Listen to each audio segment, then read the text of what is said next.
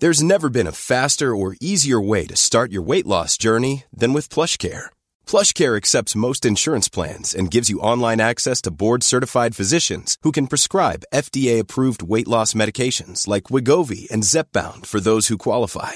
Take charge of your health and speak with a board-certified physician about a weight loss plan that's right for you. Get started today at plushcare.com/weight-loss. That's plushcare.com/weight-loss. plushcare.com/weight-loss. Many of us have those stubborn pounds that seem impossible to lose, no matter how good we eat or how hard we work out. My solution is PlushCare. PlushCare is a leading telehealth provider with doctors who are there for you day and night to partner with you in your weight loss journey. They can prescribe FDA-approved weight loss medications like Wegovy and Zepbound for those who qualify. Plus, they accept most insurance plans. To get started, visit plushcare.com/weight-loss. That's plushcare.com/weight-loss. I'm Sandra, and I'm just the professional your small business was looking for. But you didn't hire me because you didn't use LinkedIn Jobs. LinkedIn has professionals you can't find anywhere else, including those who aren't actively looking for a new job, but might be open to the perfect role, like me. In a given month, over 70% of LinkedIn users don't visit other leading job sites. So if you're not looking on LinkedIn, you'll miss out on great candidates like Sandra. Start hiring professionals like a professional. Post your free job on linkedin.com/achieve today. Welcome to the HIV podcast. Each week we focus on a person, historical event or pop culture moment linked to HIV and explore the story of what actually happened. I'm Sarah. And I'm Jess, and between us we've been working in the field of HIV for 40 years. Our aim is to get as many people as possible HIV educated. Right, for the second time this morning, welcome to the HIV podcast. Fingers crossed for no feedback. Oh, you're right. Good, thank you. We thought we'd got all techie, didn't we, after last week's breakthrough with our headphones, but then today it's just, we've gone back to sound problems. Sod's law, Sarah, isn't it? It's just sound is not our bag. No, it's not. That's why we've got lovely Zoe. Yes, but it sounds good so far, so let's plough on. Okay, I like it. I have notes from last week. Oh, from the HIV advert episode. Yes, yeah. No feedback, as in no one, was super angry. I think people just took it as this is our opinions, which they were. That is. Oh, did you think people would be angry then? You know what it was? The advert was so divisive in itself between people either really loving it or really disliking it. I thought we might get feedback along those same lines. So I did have some people who obviously yeah, we agree, but I thought there might also be some people that were like, absolutely not, it's a masterpiece. But we didn't, and people just probably, I don't know why I think everyone's going to attack us all the time. Okay, if the sound has suddenly changed drastically, we should just know it's changed a bit. As we mentioned in the beginning, few sound problems. We're ditching the headphones. One episode in, we've ditched the headphones. Just bonked my microphone. We'll come back to them another time. We don't have the time today to be working out why they're making weird hissing noises in Sarah's ears. I think it's mine. Who knows? Anyway, where were we? We were talking about the advert, weren't we? Oh, yes. Right, back in the room. Yeah, I think I just thought that. I don't know. But anyway, no, we didn't. But the notes aren't on that, Sarah. Someone quite rightly, Oliver Brown, thank you very much. We were talking about the Wizard of Oz and how I said that Oompa Loompas got ill because they were painted with lead paint, yeah? Nobody else noticed but Oliver Brown. There are no Oompa Loompas in the Wizard of Oz. What are they then? They're munchkins. You're thinking of Charlie and the Chocolate Factory? No, I'm not. So what I was genuinely talking about was the munchkins in the Wizard of Oz, but I forgot what they were called and did some weird crossover of Charlie and the Chocolate Factory and the Wizard of Oz. So I wasn't talking about the Oompa Loompas. I was talking about the munchkins. Oh. So apologies for my mistake there. We're talking munchkins. We're not talking Oompa Loompas. So the munchkins were fine? No, it's the munchkins. This is what I'm talking about. Allegedly, I'm sure is the story where I read where it was like lead paint that was mixed, or there was lead within their face paint that they had to wear.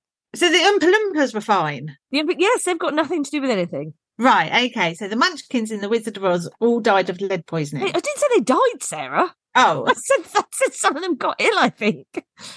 Oh. Allegedly. Sure, as I said, I'm sure I don't know if it's an urban myth or not, but yes, as Oliver Brown quite rightly pointed out, I was like, oh, how funny. Yeah, that is not what I meant at all. That's the only note I have from last week. Oh, Oliver Brown's amazing. And I think I'd like him to be my new podcast partner. Just putting that out there. I'm sure he wouldn't mind at all. Yeah, I'm sure. Do you reckon? Well, you only give a sound.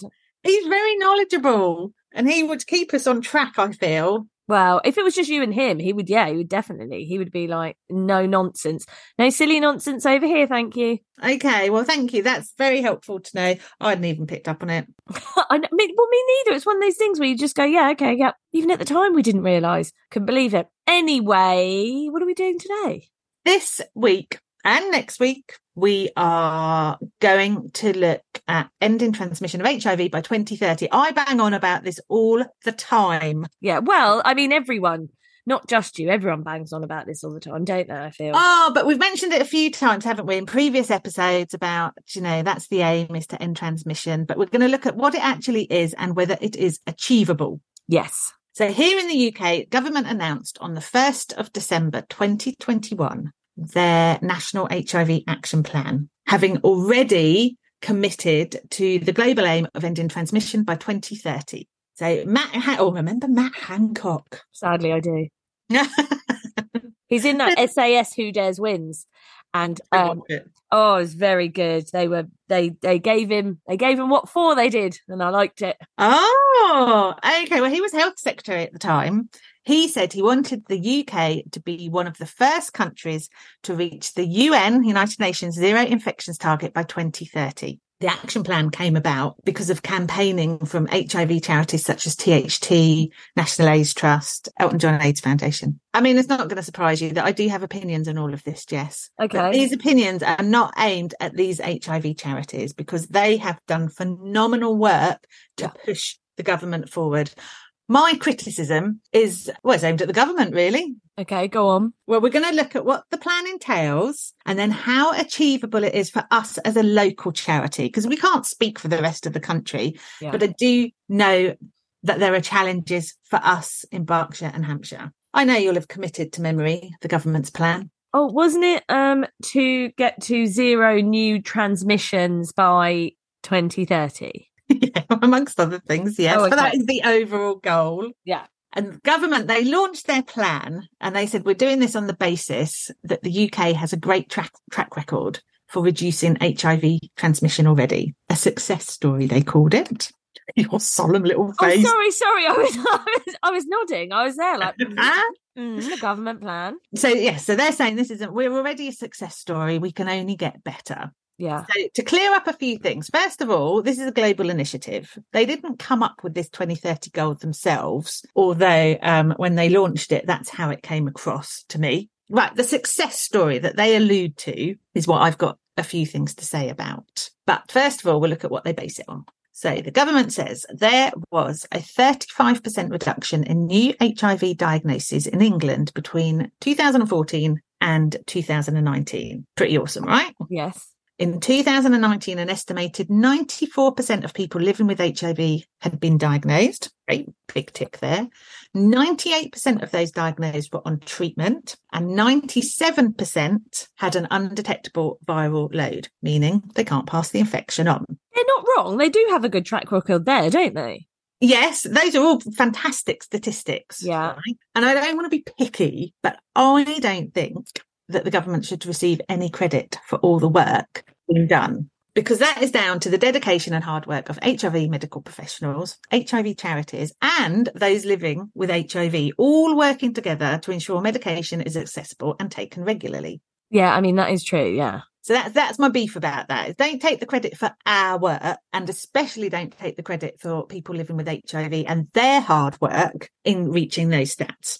Well, yes. And there were, there's been lots of funding cuts, haven't there? We don't have any ring fronts to money like we used to have. So you sort of, I suppose in some respects, the government have taken away from the HIV sector and then also gone, well, they're still working really hard and we're going to take all the praise for that work. I see what you're saying. Yes. Now, the government says because of this success, well done, everybody involved in HIV care, they are committed to achieving zero new HIV infections and HIV-related deaths in England by 2030. Fair enough. They said we will need to maintain the excellent progress made with key groups, gay and bisexual men, younger adults, and those in London. Are they a different group altogether? I quite like the way they put that. Like they're just like a totally different species of people, those in London. It's so weird how that. I mean, London does have a high prevalence of HIV in some boroughs. Yeah. It's just the way they pick them out, those London people. Yeah. You're a Londoner. You're in this. Like, how bizarre. It's so weird. You completely put me off. Now I think of London as just kind of a separate entity. Yes, for me, yeah. I quite like it's like a country by itself, isn't it now? Like, yes. London. And the government want to significantly improve diagnosis for other groups. So more progress, they say, is needed on heterosexuals and Black Africans.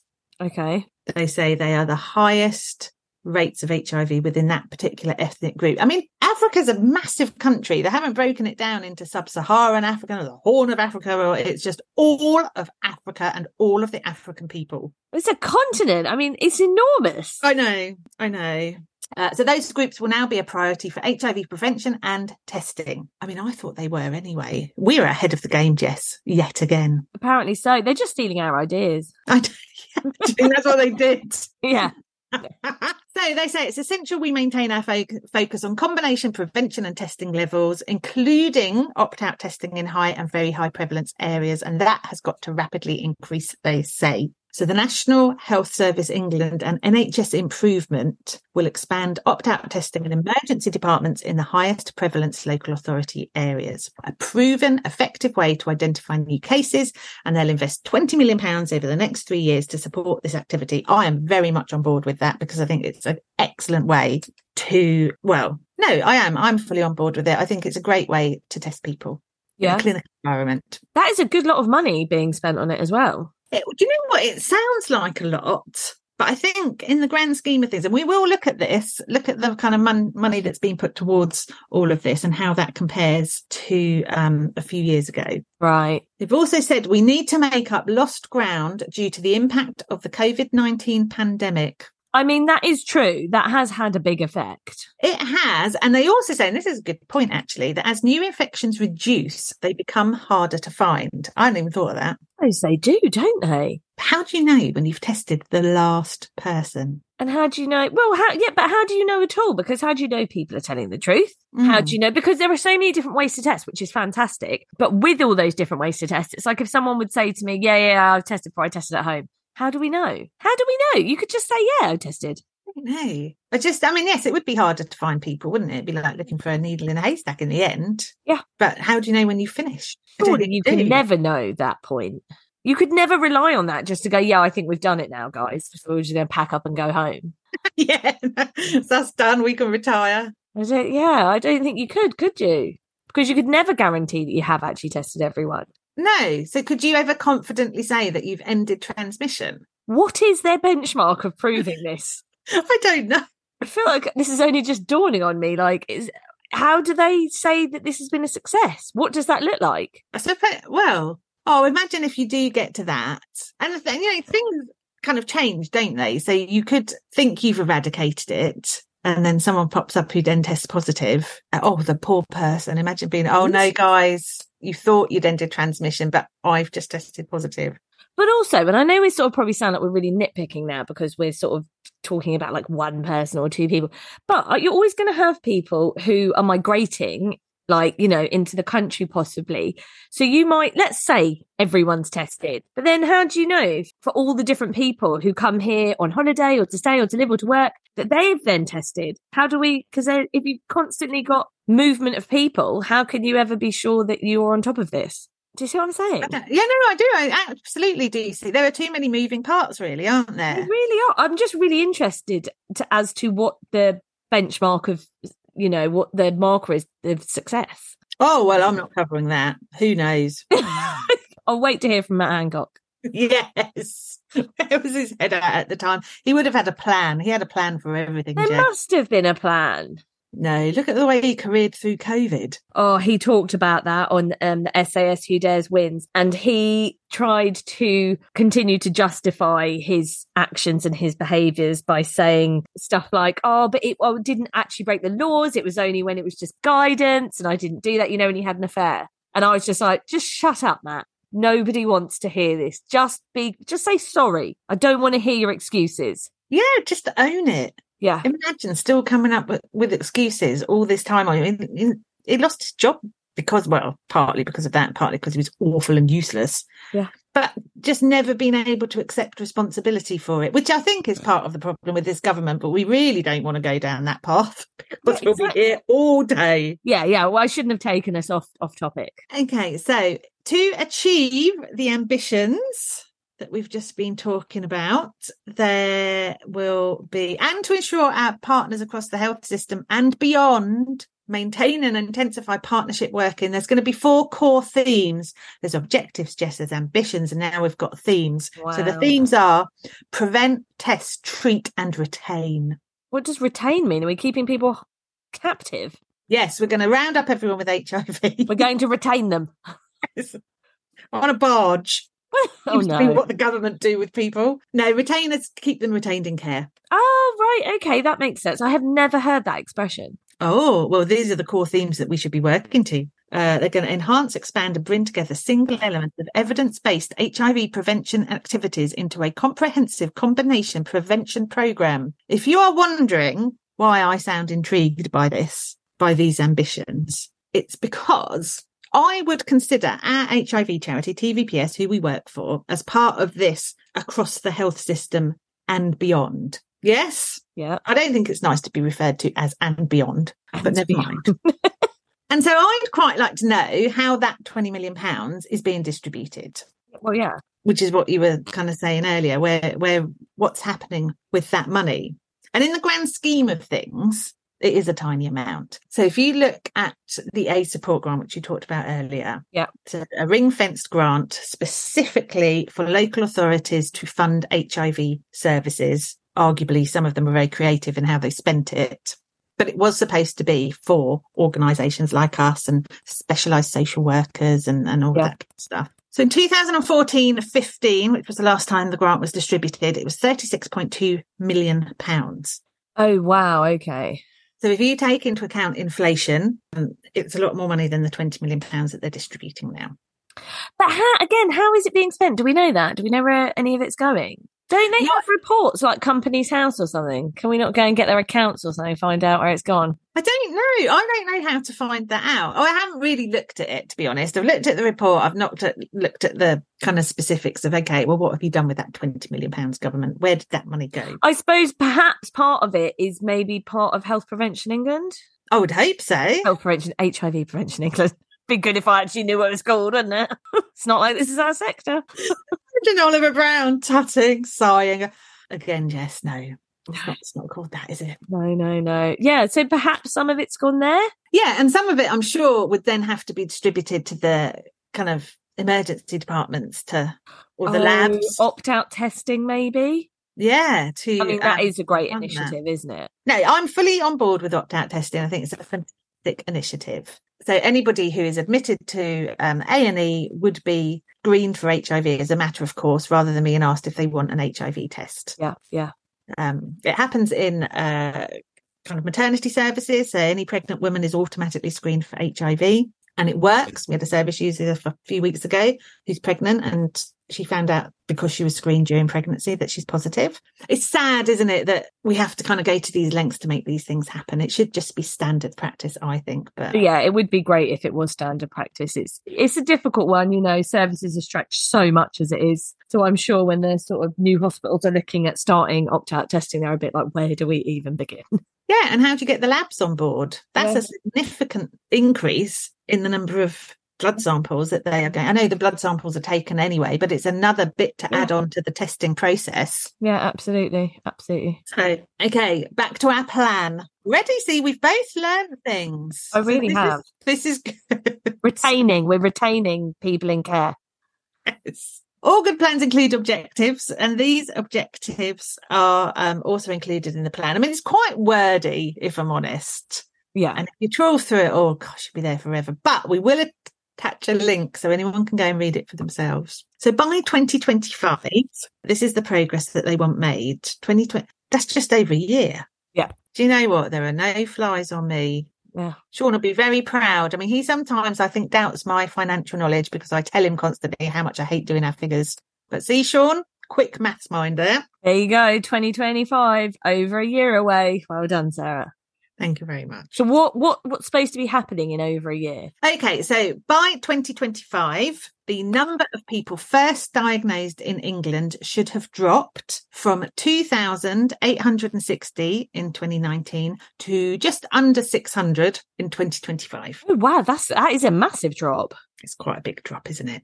We should have reduced the number of people diagnosed with AIDS within 3 months of an HIV diagnosis from 219 to under 110. And we should have reduced deaths from HIV AIDS in England from 230 in 2019 to under 115. Now, let's give some context from a local perspective. First 7 months of this year, 35 people were diagnosed with HIV at our local sexual health clinic in Slough. Yeah. 5 a month. That is the highest number I have ever known in my 20 years at TVPS. Yes, yeah. It was a shocking statistic when we sort of put all the stats together and we realised that's what had happened. So I'm not sure how we locally can achieve those stats. So the first one, reducing the number of people first diagnosed, well, our diagnosis rate has massively increased. And I think you alluded to this earlier, there are too many factors. It's not as straightforward as capturing all those that need to be testing because the goalposts keep changing. We've got movements in population. Locally, we've got increased drug use, chems use. We've got people not taking their medication. We've got people being diagnosed very, very late. Can I also interject? We've got a cost of living crisis. How are people supposed to necessarily find the money to get to a clinic to test or get treatment? Like, we really need to think about like the wider aspects of this as well. Like, it's just not as simple as being like, yeah, brilliant. Like, you know, everyone's on treatment, everything's great. Well, what if you can't afford to get to the clinic? To get a postal test. But then what if you didn't want the test to come to your home? Well, yeah, but I'm even talking about not even just testing. I'm talking about beyond that. What about treatment? If I can't afford to get to the clinic, how am I going to stay on treatment to then be undetectable, to not pass? Do you see what I mean? Like you're saying, so many layers. I would agree with you. And I think, you know, for me personally, I think we need a strategy for all of those challenges before we set any figures, because the same government that is setting this 2030 agenda is, like you're saying, contributing towards people not taking their medication or using drugs, because, you know, life is very tough right now. Yeah. So we've got more homeless people that we're supporting. We've got more people experiencing mental health issues. We've got more people unable to afford food. And we know, because it's been, you know, it's really well documented, that people living with HIV, actually not just people living with HIV, anyone living with a long-term condition will manage better if their basic needs are being met and they're not experiencing crisis after crisis. Yeah. And I think it definitely applies here. We're trying to, I mean, we're both fully on board with trying to achieve those aims that the government have set out. But the reality is, on the front line, is that people are struggling too much. And this is why we have more people who aren't taking their medication. Because if you can't afford to buy food and you need to take food with your medication, we've seen people say, well, I just won't take my meds because, you know, I haven't got any food in the house and I need to get to the food bank. And it's just too complex, too challenging for people at the moment. Yeah, it's a lot. Yeah, it's just too many variables. There really are. I think there are. I think it's very difficult, isn't it? And as we've said, because we have got more people with challenges, and we definitely have, you know, we've both worked in the organisation for a long time, and I've never known it be like this before. No, I haven't. No. And like you said, we'd never had that many referrals ever in a month. That's crazy. Like 5 in a month. Yeah, it's just, and all with different issues. I think the other thing is that we couldn't, like, we always look at the new referrals that are kind of sent to us and see if there are any common themes, because, you know, it's better to do preventative work to stop those themes from happening than to firefight when they happen all at once.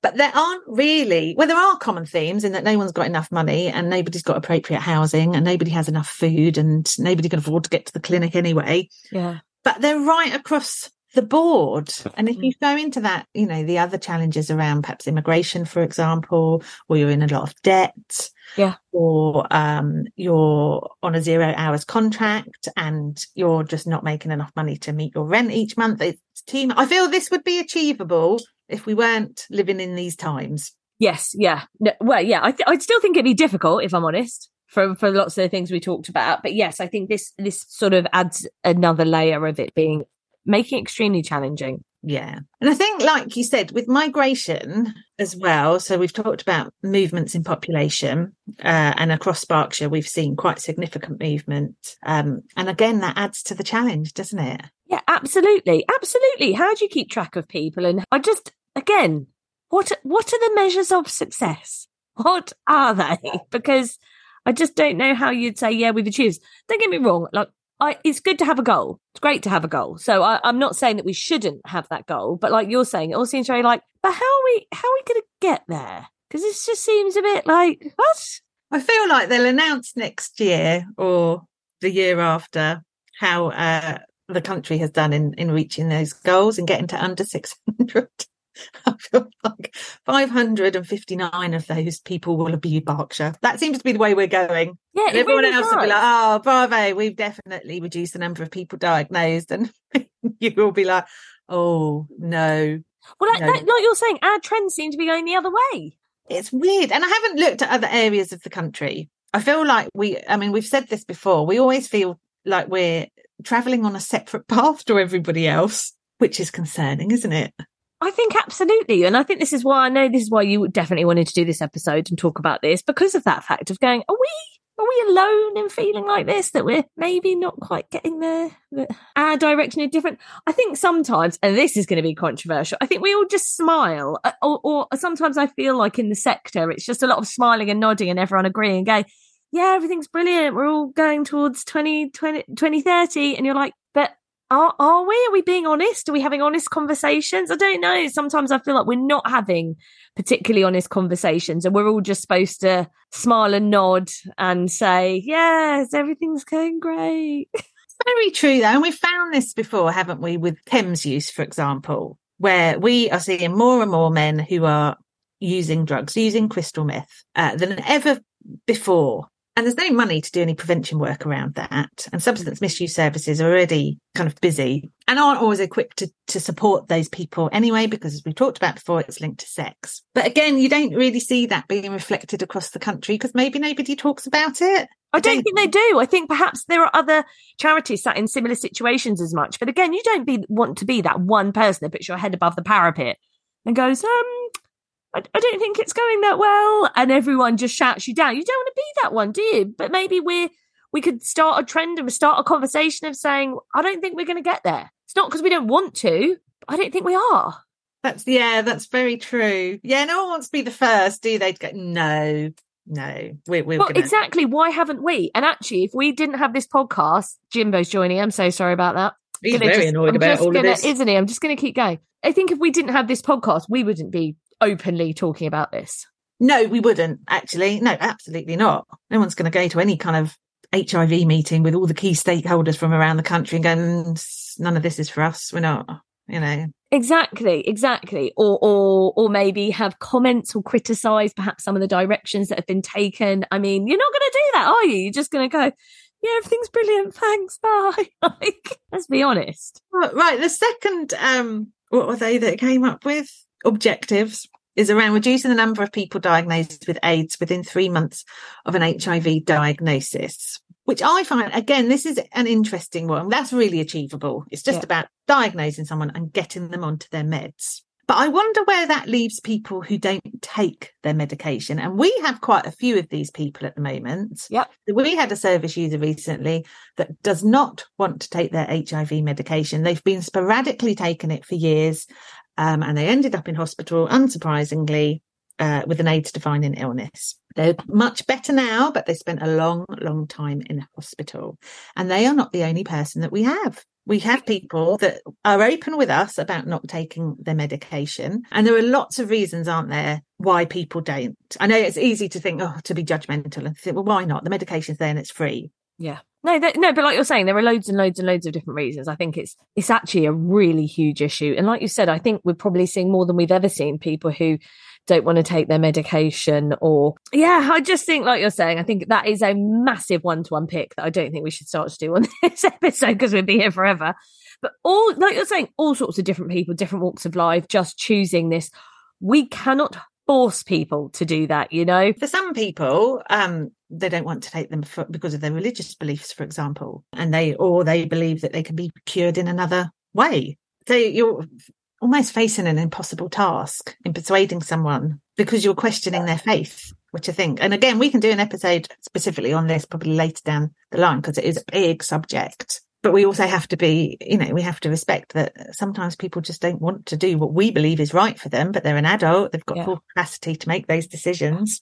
I mean, we've had people recently almost die, come out of hospital, start back on meds, and then months go by and it's noticeable they're missing clinic appointments, they're not wanting to attend, and they're lying about it and saying to other people, oh yeah, everything's great and everything's fine, I'm taking my meds. What do you do at that point if someone's not scared enough? Because do you know what I mean, like their health deteriorated that much? It's a really big, like you're saying, this is like another issue where it's like we should be concentrating on this and trying to find a way, like you're saying, these people are adults, but how can we move forward? How will we hit 2030? You can't just wave a magic wand and say everyone's going to feel this way and everyone's going to want to take their meds, because like you've just said, not everyone feels that way. Not everyone wants to take their meds. No, exactly. And I think this kind of report or this strategy doesn't really take into account all those little pockets of people that we've just been talking about. And they're small numbers, don't get me wrong, not massive numbers of people. Yeah. They are small numbers, but they are also the ones that are most likely to pass it on. And they are not alluded to in this report at all, or this strategy, whatever you want to call it. Well, no, it's just like, these are the things we're going to do. Like top level, isn't it? Top level. Yeah. These are the things that we should all be doing. And this, I think, is where we find it challenging, because we're like, well, what about this person over here and that person there and these three people here? It's just different, isn't it? It's just tailed off at the end. It's like giving up, isn't it? Well, no, because I feel the same. It's all very well. I could write a report that says, right, so this is what we're going to do for HIV and Boxer. It doesn't mean it will actually happen, just writing something down. I mean, the third point about HIV deaths, isn't it sad? No one should die of HIV or an AIDS-defining illness in this country in this day and age. Absolutely. So to be talking about getting those numbers down is just, that's sad. Right. The government do tell us how we are going to achieve these, though, Jess. Take note. Right. I'm ready for it. So they said, we will keep doing what we know works. What's that? Have they listed what that actually is? Oh, my God. That's ridiculous. The progress we've made has required focus, effort and investment across the health system and beyond. Now, we're in that beyond bit. Not had any funding invested in us, have we? It's very Buzz Lightyear, isn't it? Yes, it really is. So they said to maintain this, we cannot take our foot off the pedal or change track. We have to redouble our efforts to make up ground lost during COVID-19. Redouble our efforts. But doing what again? What are the tangible things that they're doing? You know what came to mind for me? Sexual health clinics. I mean, they redoubled their efforts years ago and throughout COVID. I just think that's insulting. We're not working hard enough. I want everyone to work twice as hard to achieve the objectives that are unachievable because the HIV landscape is not how they see it. This is ridiculous. Absolutely ridiculous. I just feel it's rude, isn't it? It's like, guys, I know you've had funding cuts and I know you've got a lack of resource. And I know you've got an increase in service users, but can you just all redouble your efforts? Do more. Because you are way below par at the moment. Yeah, it's bad, isn't it? Oh, I feel valued now. Yeah. Right. They also want us to expand, improve, tailor and innovate. Anything that's got innovate in it, I switch off. Okay. So overused. So to ensure we reach everyone at risk of acquiring and transmitting HIV and deliver effective combination prevention, including testing, treatment and care, that's what we've got to do. Expand, improve, tailor and innovate. We're just not doing enough of it, Jess. There's not enough of that happening. And as our numbers decrease, obviously as are increasing, so we've got that extra mountain to climb, but as numbers decrease, we will need to keep redefining our approach to find and support the people who need it. Who knew? But they haven't even said what works. I'm going to go back to that beginning bit where they still haven't told us like what their secret formula of what works so well. Oh, no, they haven't. But it requires focus, effort and investment, Jess. So across the health system and beyond. So look, we're at the end of this episode because I can't take any more. I'm bloody livid. We're going to look at the plan's objectives in more details next week, and we will give I feel we've given our views already. We'll give more of our views. We will just have more shocked expressions and just words of disbelief again. Yes, but we will do it in a way that is obviously innovative, tailored, expanded and improved. I can't wait. I want you to, at the end of next episode, let's go through them and tick off whether we managed to achieve those goals. Oh, I can tell you now, right? No, none of them. We'll have been kicked out. We won't be part of the health system and beyond. Oh, God, what, by next week, do you think? They'll hear this tonight. Oh, gosh, get them out of here. The government's going to target us and say, you're not included in any of this, mocking us. Oh, my goodness. Okay, well, I mean, I'm actually going to go away and try and have a little bit of a look into where some of that 20 million went. That would be very interesting, actually. Yes, because I don't know. I was all about the kind of words and not about the finances. Oh, so yeah. That would be very interesting. And we are coming back to this next week, and we will come back to this in future. It's important for us. It's the only framework we've got. Yeah. So we need to kind of know it off by heart. I just think there's nothing more demoralising, is there, than knowing what you're supposed to be achieving and then finding that on a day-to-day basis, you're just never going to achieve it on your own. Yeah, it's just not going to happen. And everyone else is sailing along going, yeah, we're doing so good, everyone. Woo. And you're like, oh, are we? Is it? Oh, I feel like we're not included in that. Yeah, but then maybe, I mean, to be fair to us, we have higher HIV prevalence in Slough and Reading than a lot of the London boroughs and most of the cities in England. Yeah, most major UK cities, don't we? And our populations are much smaller. And I don't know, we always get asked, don't we? Why is that? Why do you have high prevalence? I don't know. We knew. It's such a massive question. Do you know what? I'm actually dreading World AIDS Day coming up again this year. Not literally dreading it for the day that it is, because I love it. Love the awareness raising. But I mean, it should be every day. But it's more because when we get asked for press interviews, that is always the question. So why is prevalence so high? And I always just say, that is a massive question that I am not going to be able to answer for you in the 30 seconds that you'd like me to. If we knew the answer to that, right, then we would be on track for 2030. It is a huge question that's just much more complicated than just going, it's because of this. And I think we'd be really naive if we did just have some sort of stock answer. I feel all we've done is moan about the fact we can't achieve this, and now we're telling everybody that we don't know why prevalence is so high around here. We do work really hard, by the way. We should say that. People listening to this going, well, you're just not doing your jobs well enough, are you? We are doing our jobs very well, let me tell you. Let me reassure anybody listening that wants to fund us to do work. We are redoubling our efforts as per the government guidance within our remit of being in the beyond sector of the health sector and beyond. So never fear, everyone. We are working our hardest. Yeah, we're on it.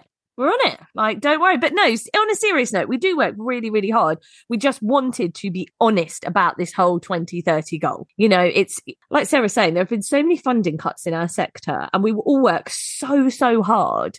All of the charities do. We know that. All of the sexual health clinics. And like you're saying, all of the positive people who are constantly engaging in services and taking their meds. But it's just still not going to be some magic formula that just makes it happen. No, this is why you need local strategies, because, you know, different areas of the country are different in terms of the population they serve, obviously, but also in terms of the challenges they face it. So having an overall strategy, it should then be brought down to local level, I feel, made more specific to us. There should be roundtable discussions about what the challenges we're facing and how they compare to other kind of key HIV stakeholders in our area. None of that is happening at the moment. And so I think it's quite difficult to try and achieve a national government initiative without local support. Completely agree with you. And I think it's important that we covered this topic. We talk about it a lot, but like we've said before, what does it actually mean?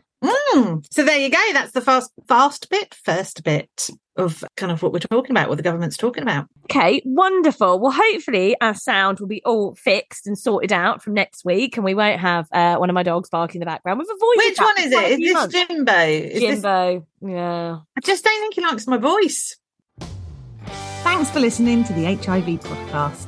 If you enjoyed our podcast, please like, rate and subscribe wherever you listen to your podcasts. You can now also follow us on Instagram and TikTok at the HIV Podcast for behind-the-scenes insights and video. The HIV Podcast is produced by Thames Valley Positive Support. Ever catch yourself eating the same flavorless dinner 3 days in a row? Dreaming of something better? Well, HelloFresh is your guilt-free dream come true, baby. It's me, Keke Palmer. Let's wake up those taste buds with hot, juicy pecan-crusted chicken or garlic butter shrimp scampi. Hello Fresh. Stop dreaming of all the delicious possibilities and dig in at HelloFresh.com. Let's get this dinner party started. If you're looking for plump lips that last, you need to know about Juvederm lip fillers. With Juvederm Volbella XC and Juvederm Ultra XC, your lip look, whether it's subtle or bold, can last up to 1 full year with optimal treatment and no additional maintenance. Find a licensed specialist and see if it's right for you at Juvederm.com today. That's JUVEDERM.com. Add fullness to lips in adults over 21 with Juvederm Volbella XC or Juvederm Ultra XC. Do not use if you have severe allergies or a history of severe allergic reactions, or if you're allergic to lidocaine or the proteins used in Juvederm. Tell your doctor if you have a history of scarring or taking medicines that decrease the body's immune response or that can prolong bleeding. Common side effects include injection site redness, swelling, pain, tenderness, firmness, lumps, bumps, bruising, discoloration, or itching. As with all fillers, there's a rare risk of unintentional injection into a blood vessel, which can cause vision abnormalities, blindness, stroke, temporary scabs, or scarring. For full, important safety information, visit Juvederm.com. When you make decisions for your company, you look for the no-brainers. And if you have a lot of mailing to do, Stamps.com is the ultimate no-brainer. It streamlines your processes to make your business more efficient, which makes you less busy. Mail checks, invoices, legal documents, and everything you need to keep your business running with Stamps.com. Seamlessly connect with every major marketplace and shopping cart. Schedule package pickups and see your cheapest and fastest shipping options from different carriers, with rates up to 89% off USPS and UPS rates. And with the Stamps.com mobile app, you can take care of mailing and shipping wherever you are. Make the same no-brainer decision as over 1 million other businesses with Stamps.com. Sign up with code PROGRAM for a 4-week trial, plus free postage and a free digital scale. No long-term commitments or contracts. That's Stamps.com. Code PROGRAM.